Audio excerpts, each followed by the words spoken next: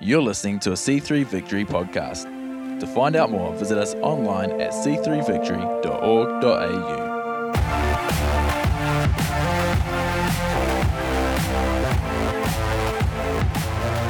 So if you who was it? Camp last week, family camp was heaps of fun for our families that got to be a part of that. I super enjoyed myself. We did come home with somewhat feral children, but that's what you expect when you let them go to bed so late and, you know, get up so early and run wild for a couple of days with lots of other kids. But it was fun. It was a fun time. And so whether you were at Combined Service last week and heard Pastor Ryan, or you were at family camp and heard Pastor Darren, but we started our new series on revolutionaries. And it's an awesome series that we're in. I've loved just the research that I've been doing, just given me a new perspective on some things this week and the week before, sort of just preparing for today. So last week we looked at Daniel, and this week we're looking at Deborah. So we've got a few weeks of revolutionaries leading up, and we'll finish with Jesus at Easter. So it's going to be good.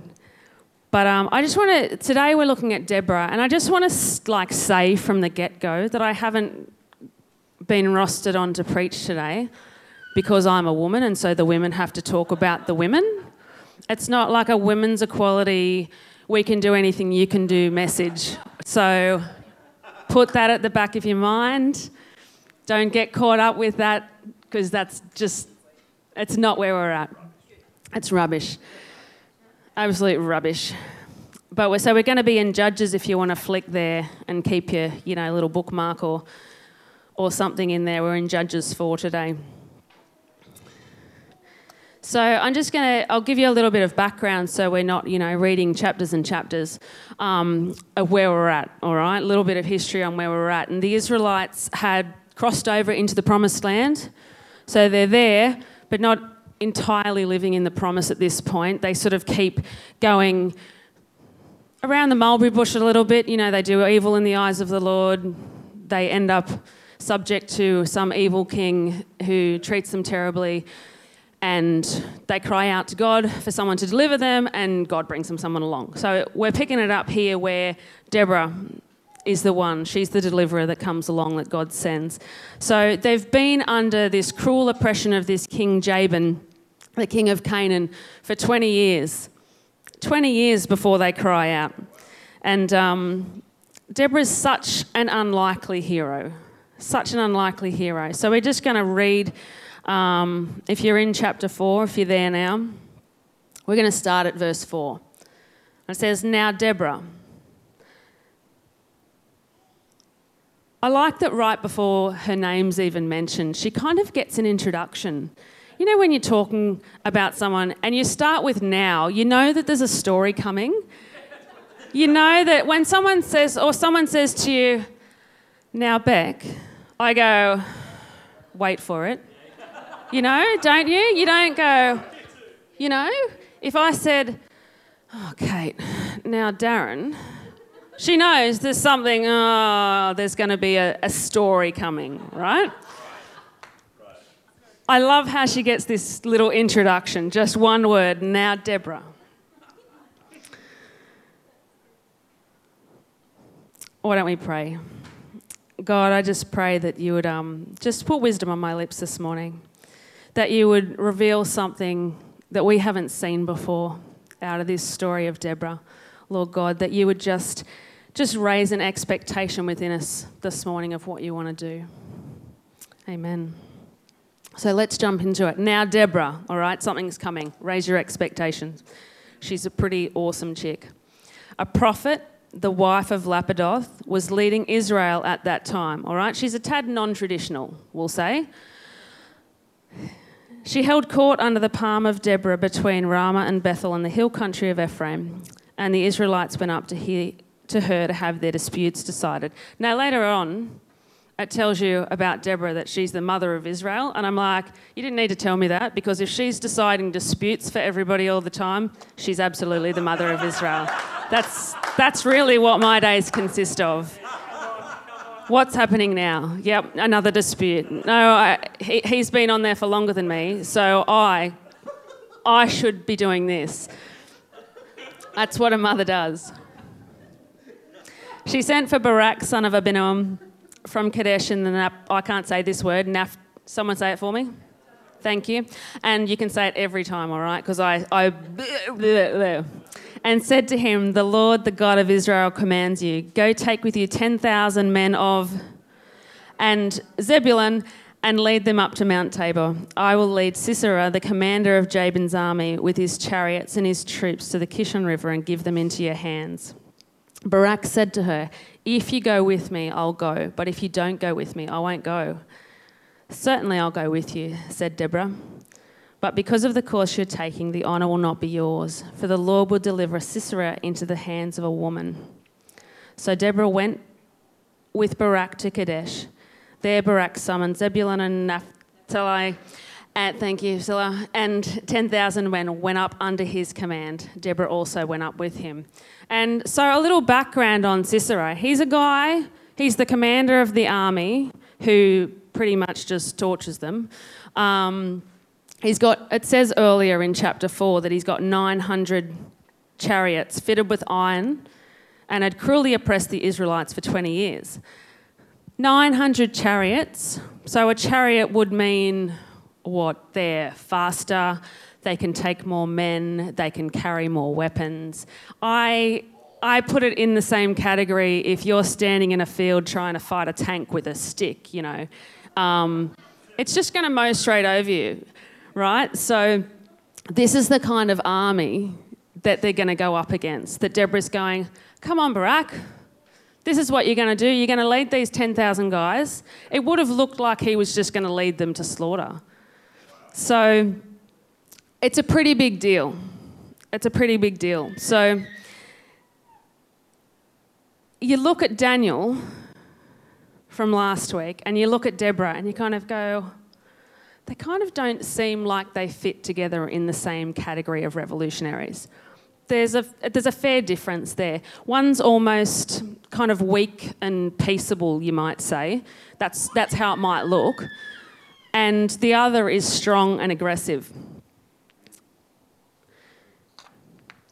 So what's the commonality between the two?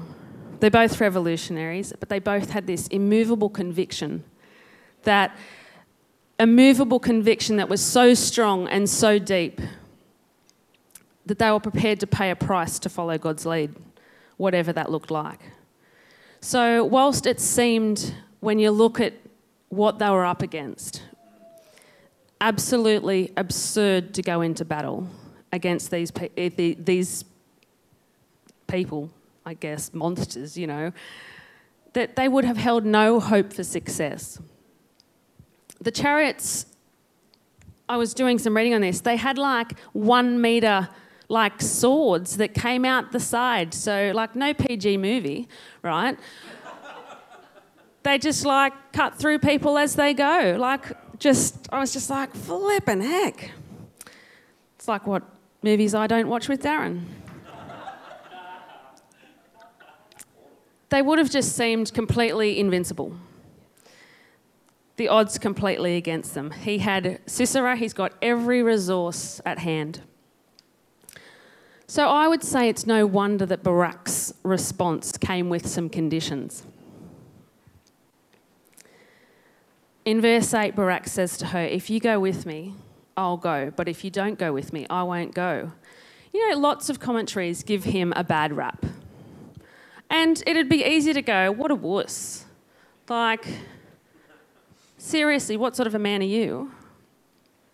But when you look at what he was up against, it's really not that surprising.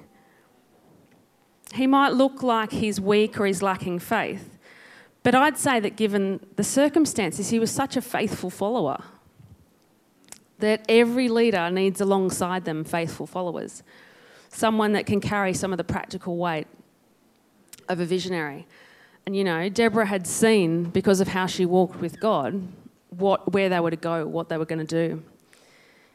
He saw the hand of God on Deborah and felt that security with her. He was a great follower. his first response wasn't actually no.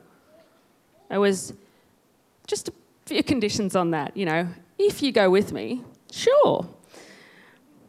So what do you need for a great revolution in your own life? What did Deborah have that we can learn from? We're not all called to go out and battle people, pick up swords or whatever. In fact, I'd say probably none of us are in this day and age called to that. But Deborah had this confidence that we can have, this confidence that was founded in God. She had this incredible faith in God. She was strong, she was confident, she was a wife, but she was also a leader. She was a prophet, meaning she spoke to God about people and people about God. She was a counsellor. The Bible said she was a mother in Israel. She was a risk taker. I've had a situation, circumstances have changed, I guess, for me recently, and kind of quickly as well, because God's just shifting some things for me. And I knew that this year was going to bring some change. God had said, there's going to be some change this year. I just didn't really have any idea what that was going to look like. And my natural bent is not to put myself out there for things. Mine is to sit back a little bit more reserved, not say, yep, I'm the right one for that, I can do that, I'm your girl. But I've had a situation change and really felt God on me, and just the faith in me rose and the confidence in me rose, because I can see something that could use a shift and can use a change in my life. And so I've really found that when I resonated with Deborah, and her confidence, where she doesn't hold back. God told her how to go about it, and she just went, bang, here's what we're going to do. She's up against a wise, experienced army commander with all of his resources. But she's like, this is what God wants for us. This is where we're going. She was full of faith, and that was because of her close connection and her intimacy with God, which is where her confidence was founded there. I love how she spoke the word of the Lord without holding anything back. She doesn't beat around the bush. She just calls Barak in and just, the Lord, the God of Israel commands you, go blah, blah, blah, blah, blah, blah, blah. There's no, I've been thinking,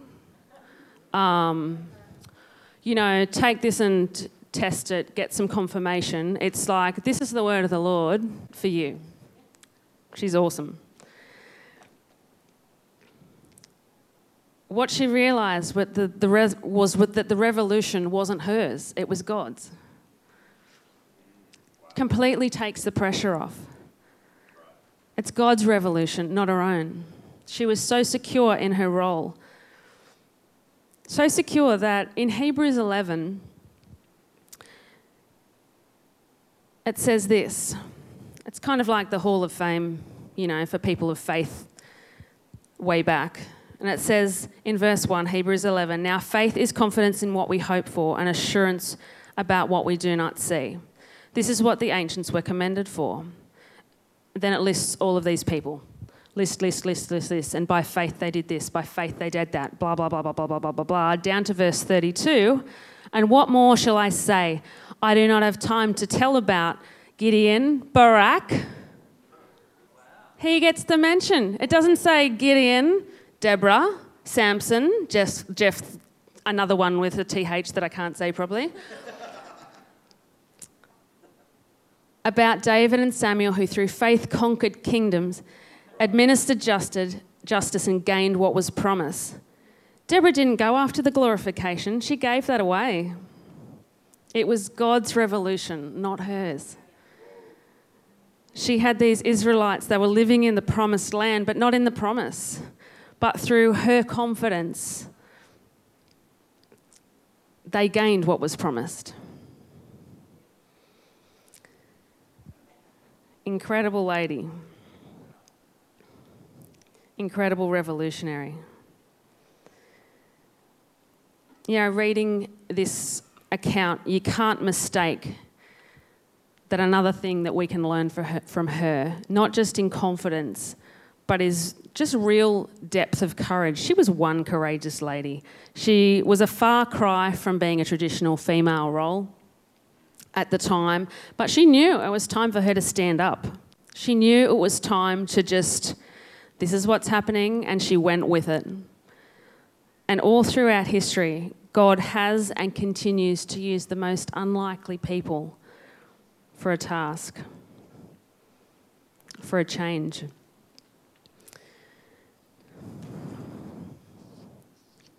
What I love about her more than just her courage is that she was an encourager. She saw things in people and she drew it out.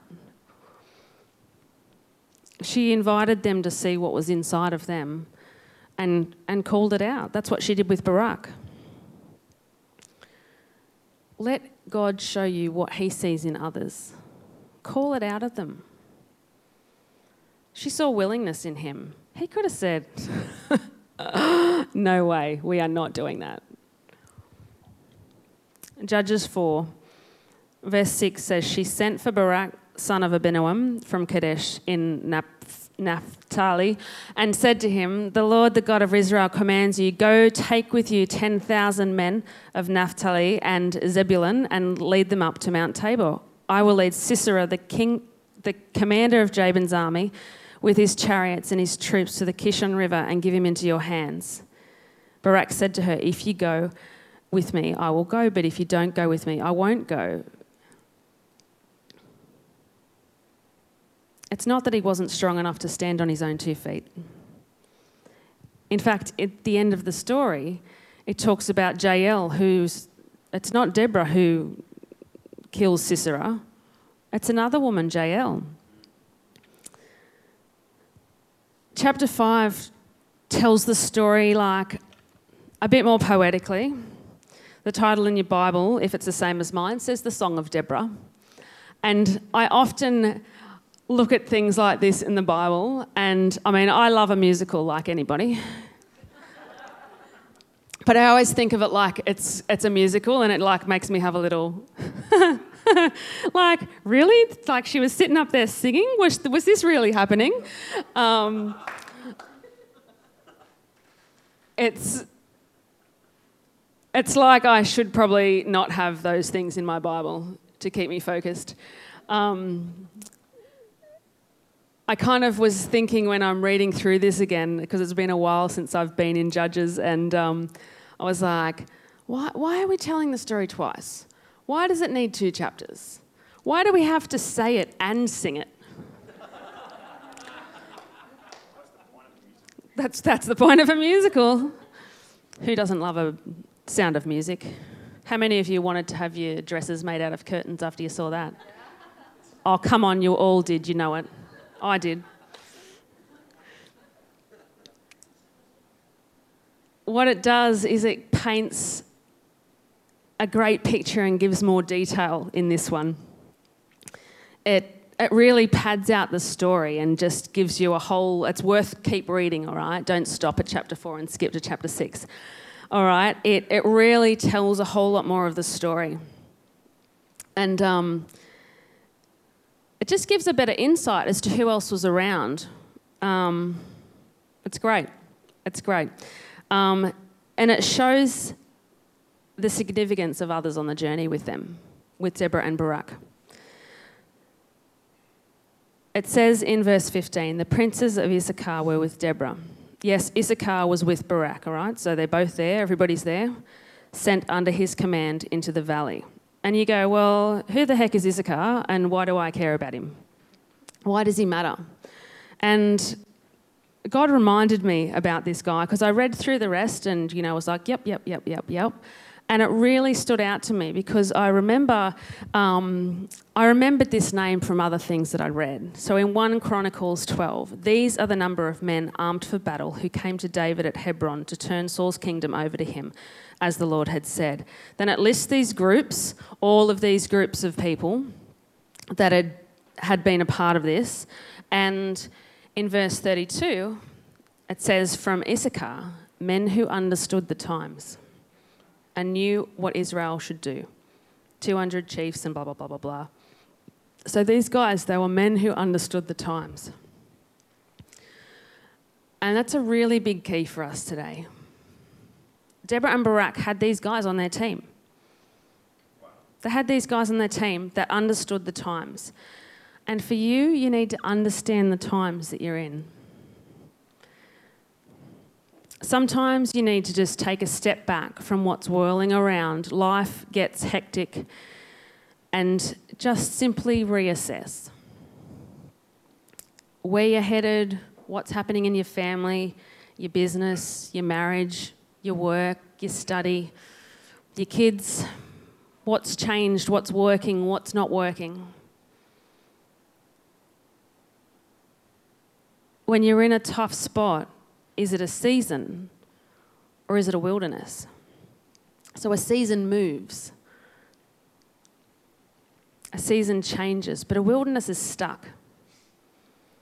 Even in winter, when it seems cold or drab or, there's always a shift. Nobody wants to go out in winter.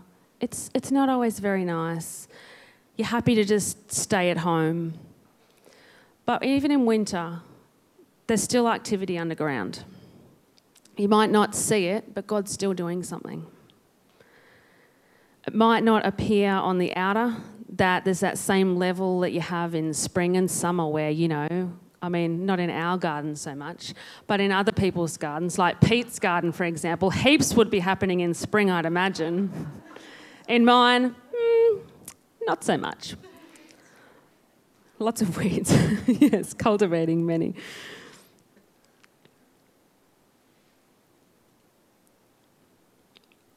In a wilderness, there's nothing being cultivated. So a season, there's still that activity, there's still movement underground, even if you can't see it on the surface. But with a wilderness, the only thing that really is taking off can be bitterness, just choking things out. A wilderness is aimless, it's neglected, it's uninhabited, it's abandoned. Let me give you an example. Young children, it's a season. Sometimes it feels like a very long season, but it's a season.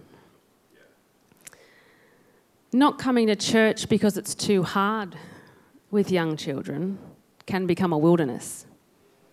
There's no faith growing in your family or for yourself. There's neglect happening there. Over the years, we've had quite a few ladies come after marriage breakdown, and they've turned up in a pretty fragile state. It was so important for each one of them to come and just sit and just rest. And it can look at that time for them like nothing's happening. But you know what? It's just a season. God's still doing things under the ground. And when they move through that season, when they're able to recognise it's just a season, it's just a quieter season for them to sit and soak and be ministered to. And the shift in that happens is when they realise the season's ending because there's movement and they're able to minister out of what God's been doing in that season. They're not stuck in a wilderness. He's just preparing them for the next season.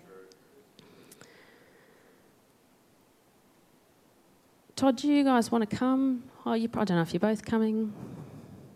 Whatever you want to do is fine. Another example on that. It's a pretty personal one. Sometimes work is busy. Life is busy. I know, I completely get that. Work, family responsibilities, school, sports, extracurricular, meetings, financial things, ageing parents, just trying to make ends meet, trying to see who you need to see. Just keeping all the balls in the air can be pretty exhausting. But a busy season is one thing, but it's meant to change. It's meant to keep moving. It's not meant to be a time where your family gets neglected or your marriage gets neglected, whatever. you know. And I'd say for me, I've been in a season that's gone too long. Too long, too busy for too long. Too much happening for too long. And I've really had to stop and just recognise the times we're in. You know, the princes of Issachar that were with Deborah and Barak, they knew the times, they understood the times they were living in. You've got to understand the times that you're in. So it might be just a season, and that's totally fine. God's still going to be doing things under the surface. But if you look and you kind of go, you know what, I actually think that this is a wilderness. Something's got to shift, and no one else can do it for you. For me, I've looked at some circumstances around my work and gone, you know what, I keep waiting for it to shift. I keep waiting for a change. But nobody can do it for me. Nobody can change that for me. Nobody can assess my diary and go, there's too much on here for your kids to see you outside of your kitchen.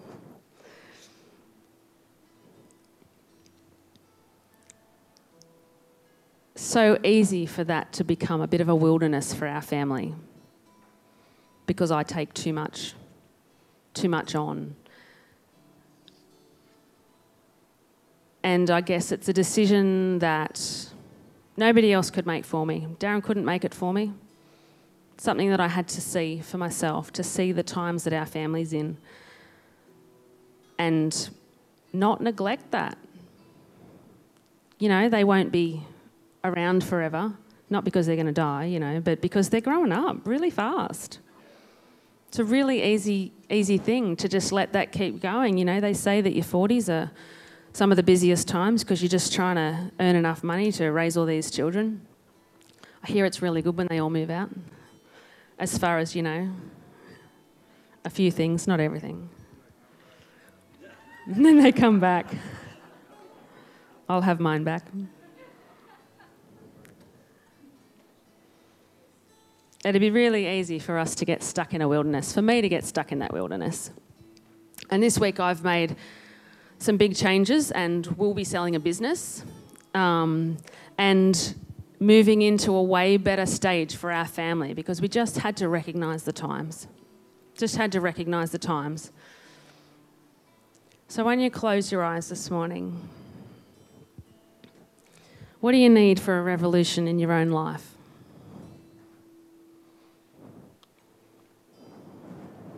How are you going to get that confidence and that courage to make some hard decisions? Back at the beginning, I said, what was the commonality between Daniel and Deborah? Their ways of going about this revolution were so different. The commonality was that they knew the times. They knew what was needed. Daniel didn't need to go out to battle. But Deborah did. Know the times that you're in. Deborah knew that the time called for some decisive action for battle. She had a deep conviction about it.